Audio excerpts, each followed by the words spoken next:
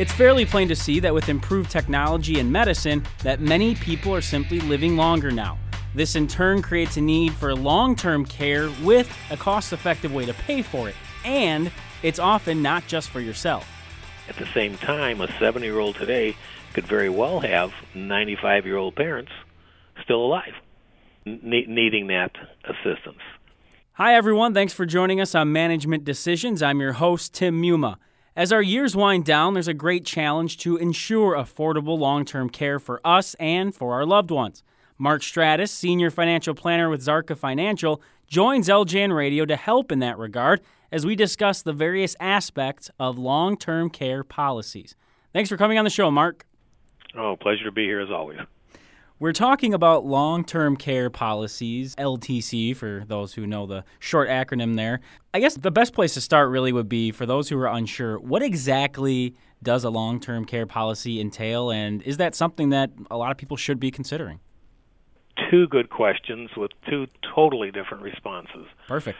and they're coming from my perspective and my experience after 37 years in this business. The issue of long-term care has been topical for quite some time. And it just reflects the demographics of our country. Mm-hmm. I'm firmly ensconced in the baby boomer generation, and there's roughly, the last statistic I saw, starting July 1st of this year, there'll be on an average 10,000 of us turning 70 and a half every day going forward for the next 18 years. Wow. So there's a lot of us. Yeah. And long-term care becomes an issue because we're going to face it one of two ways: either directly ourselves or a parent. I have a mother in an assisted living facility right now, so I have first-hand experience of what all that entails. But it leads to a totally different question when you ask, should everybody have it? The answer is, if you end up in an assisted living facility, sure, you should have it. Mm-hmm. But does everybody end up there? And the answer is no. And for years, we used the acronym of LTC/NH, nursing home. Okay. And it's important to differentiate between the two, because nursing home is skilled assisted living, where somebody has to be there and provide you a lot more help, where assisted living means that you still have some level of independence, but you may not be able to do everything. Right. But you may have an assisted living policy in place and be in assisted living, but the policy may still not pay benefits. Because insurance policies, you have one on your house, you have one on your car, you have a life insurance policy, you may have who knows how many types of policies, you may have a dental insurance policy, and there's limitations and thresholds you must cross for them to be effective. And with assisted living, the definitions of something called activities of daily living. And for a traditional assisted living or long-term care policy to kick in and to have benefits being paid, then the insured individual must fail at least two of the activities of daily living or have a diagnosed cognitive impairment. And the activities of daily living, just to remind everybody, is something quite simply, it's eating, toileting, transferring, which means getting up off the couch and going somewhere else, continence, bathing, dressing. Okay. So if two of those activities are impaired or for which you need assistance, then you would be eligible for the benefits from the long-term care policy.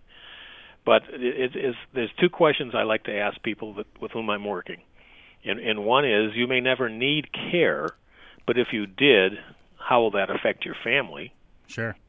And secondly, and if you did need care, how will you pay for it? Those are great questions, and that's, I think, part of the great thing of having you guys here is you can give us some of those details. For example, those categories of activities of daily living, just the idea of eligibility for some of these policies and whatnot. I think that's a big thing. But you were going to continue with something? I was, and then I forgot what it was because I started to answer another question in my mind before you finished. The thing with long-term care policies, and it's what I try to make patently clear to anybody who's either A, has one, or is seriously considering buying one, is to understand the limitations therein. There's always a medical underwriting. Right. It's an insurance company, so even if you have the money to pay for the premium, you may not have the health to be underwritten. And people get to age 65 and like myself and go, oh, I've got Medicare now. Right. Ooh. But Medicare has limitations on what it pays for. And my mother is on Medicare. My mother has long-term care policy. My mother still is receiving no benefits. Really? And the reason for that is she's 89. She can dress herself. She feeds herself. She goes to the bathroom. She takes a bath. She does all that stuff. The difficulty she has is, and one of the reasons she's in assisted living, she's got double macular degeneration. So she's legally blind. Right. It's amazing what she can see for somebody who's been diagnosed as legally blind. But in any event, there it is. She's getting no help other than we have her in a place with my dad having died. My brother and I can't take care of her and give her 24-hour observation so somebody can keep an eye on her all the time. And she's in a group of people that are her peers, and it's working well, and she enjoys the fact that she's there and appreciates the fact that she's there. But an insurance policy would be paying for nothing. So it still is coming out of family pocketbooks to take care of those things.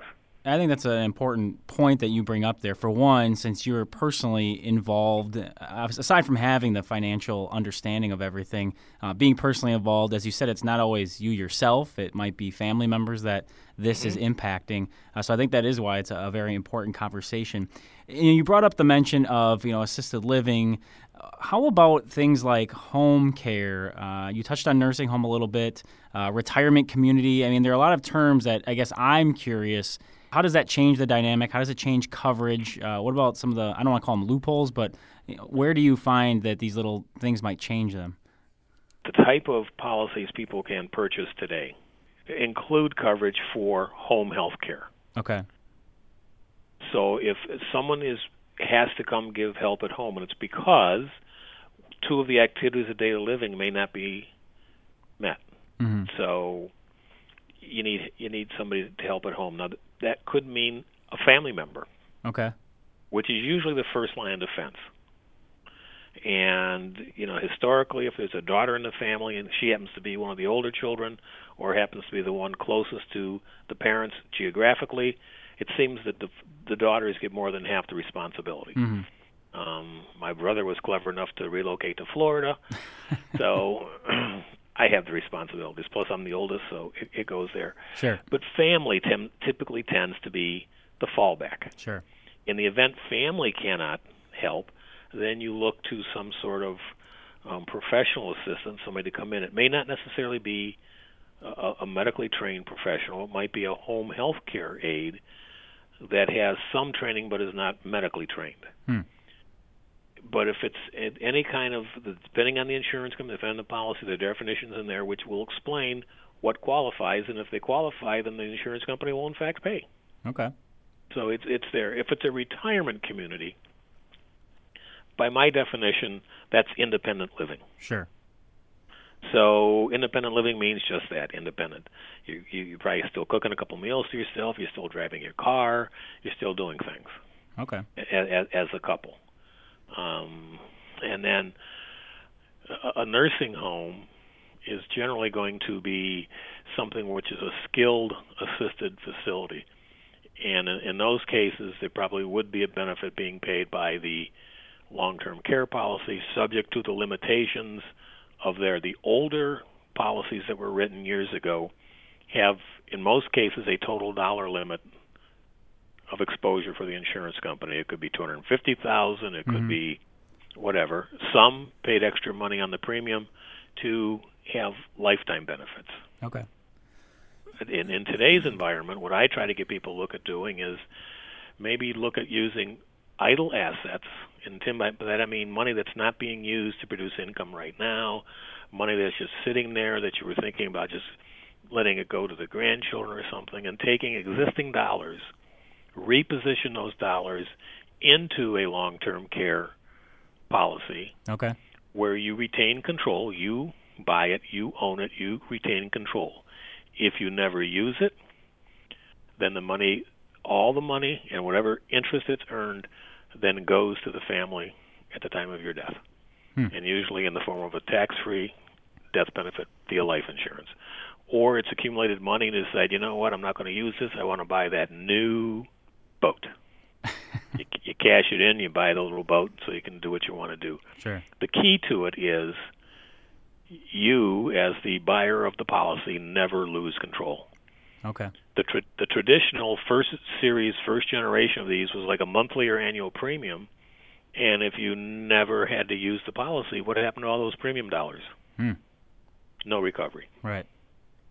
So I try to encourage people to stay away from that approach today, just for the sake of maintaining control, because it's your money. Right. So it's always a way to make sure somebody has control of the money that's you.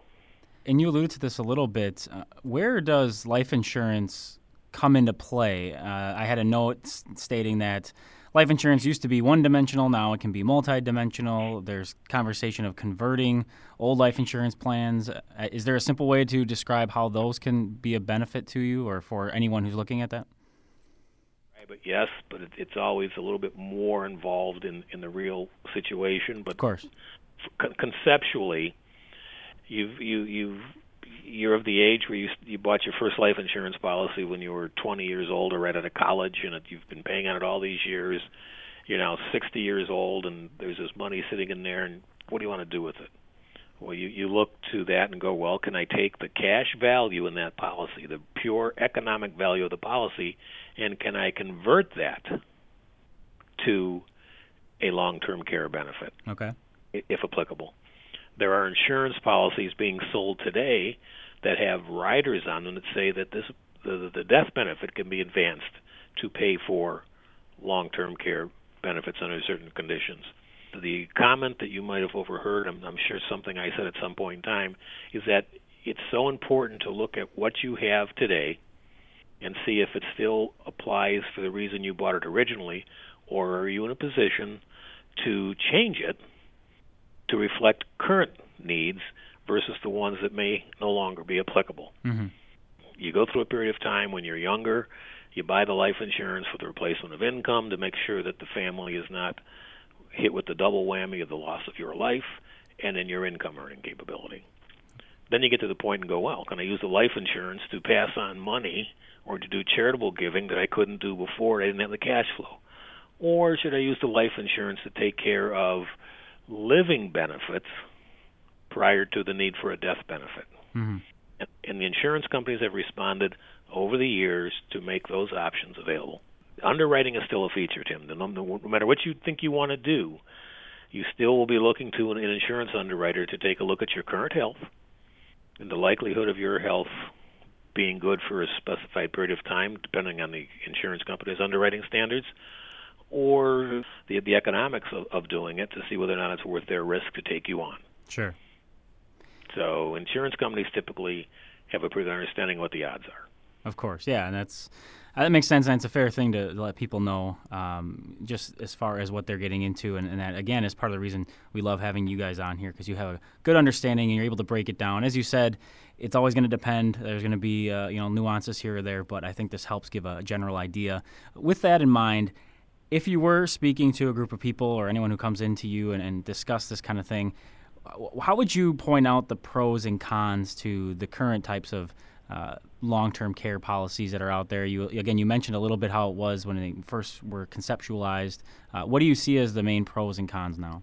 If I'm doing that kind of a compare and contrast conversation, I go back to something I said a few minutes ago in the early part of our conversation: control.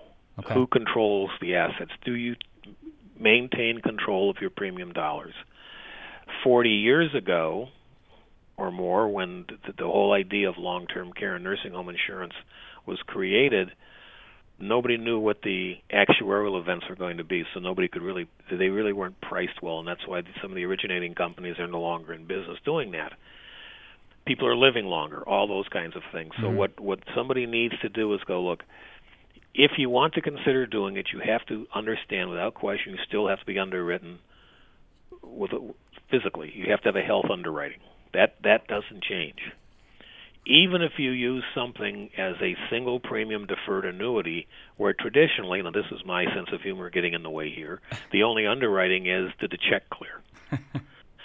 But because the rules changed with regard to distributions from annuities after the 2006 Pension Protection Act was passed, kicking into effect in 2010, with annuities, single premium annuities issued after 2010, they have a provision that says distributions from those, and most single premium annuities were done to protect principal and to earn interest on which you pay no current income taxes. You're deferring it. Mm-hmm. Standard law says once you start taking money out of those contracts for whatever reason, they're taxable. Okay. The interest comes out first, pay tax on it, and go forward. But if you purchase a properly qualified annuity, means it meets the standards for the 2010 Act and thereafter, and the money is used to pay for long-term care and nursing home expenses, it comes out income tax free. So that's a big difference than paying taxes on things. So there's a timing of things. So that's a very nice feature to have. Sure.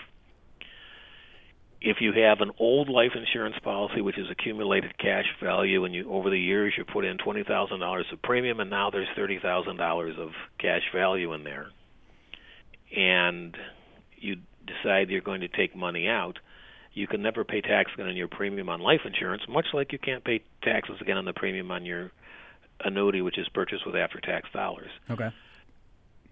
But maybe in the life insurance you borrow against it, which becomes an income tax-free transaction to pay expenses. But if you use a currently a newly issued life insurance policy, which is considered a combination policy where it has provisions specifically related to being able to pay for long-term care or assisted living needs if necessary, then there is built in some favorable tax treatment there as well. Okay. So there's a whole host of things. The insurance industry, like any other industry you and I are aware of, changes and has to in order to attract and retain business. Right. So as the tax laws have changed, as the needs of the buying public have changed, the insurance companies have adapted and made it possible. So if over the next 18 years, 10,000 baby boomers a day are turning age 70.5, which means they have to deal with taking money out of their IRAs, then they're also at the risk of being the ones that are at the forefront of being in assisted living or a nursing home. But at the same time, a 70-year-old today could very well have 95-year-old parents still alive. That's a good point. Needing that assistance. Right. I mean, every now and then, an obituary appears, says, so-and-so has passed away at the age of 99, and survivors include at least children. And just start doing the arithmetic. Right. Most of those children are baby boomer age. Crazy. So, now I have people my age that are not only grandparents, some of them become great-grandparents already. Sure. So there's just the generational stretch has happened, and it's caused people to have to reevaluate and decide really what they want to do. And as conversations turn toward long-term care, assisted living type of issues, it's important to identify, do you have the assets already in place to protect against that, or do you have to try to create those assets? If you have them in place, it's a matter of what I call repositioning. If you don't have them, then you have to figure out in your cash flow how you can support it. And those really become the two options. Right. Or, there's a third option, family. And because when you get down to it, there's only three ways that you can pay for long-term care assisted living. You either self-fund it, you have insurance, or you're going to use benefits from Medicare or Medicaid, and Medicaid opens up a whole nother conversation you and I could have, because those rules are very specific, and people continually try to reposition themselves to qualify for Medicaid, forgetting that the purpose of Medicaid is to take care of indigent people, not people that have a lot of money retitled or resheltered. Right. So there's a lot look into, isn't there? Yeah, for sure. And like you said, that would be an entire greater conversation. Unfortunately, we're out of time even for this one. But as usual, you put in so much terrific information in a short amount of time. And even if people can't comprehend all of it at once, I think, as we've talked about, giving them the information is such a big part. So we always appreciate you coming on, Mark. Thanks again. My pleasure. That will do it for us on this edition of Management Decisions and our conversation with Mark Stratus, Senior Financial Planner for Zarka Financial.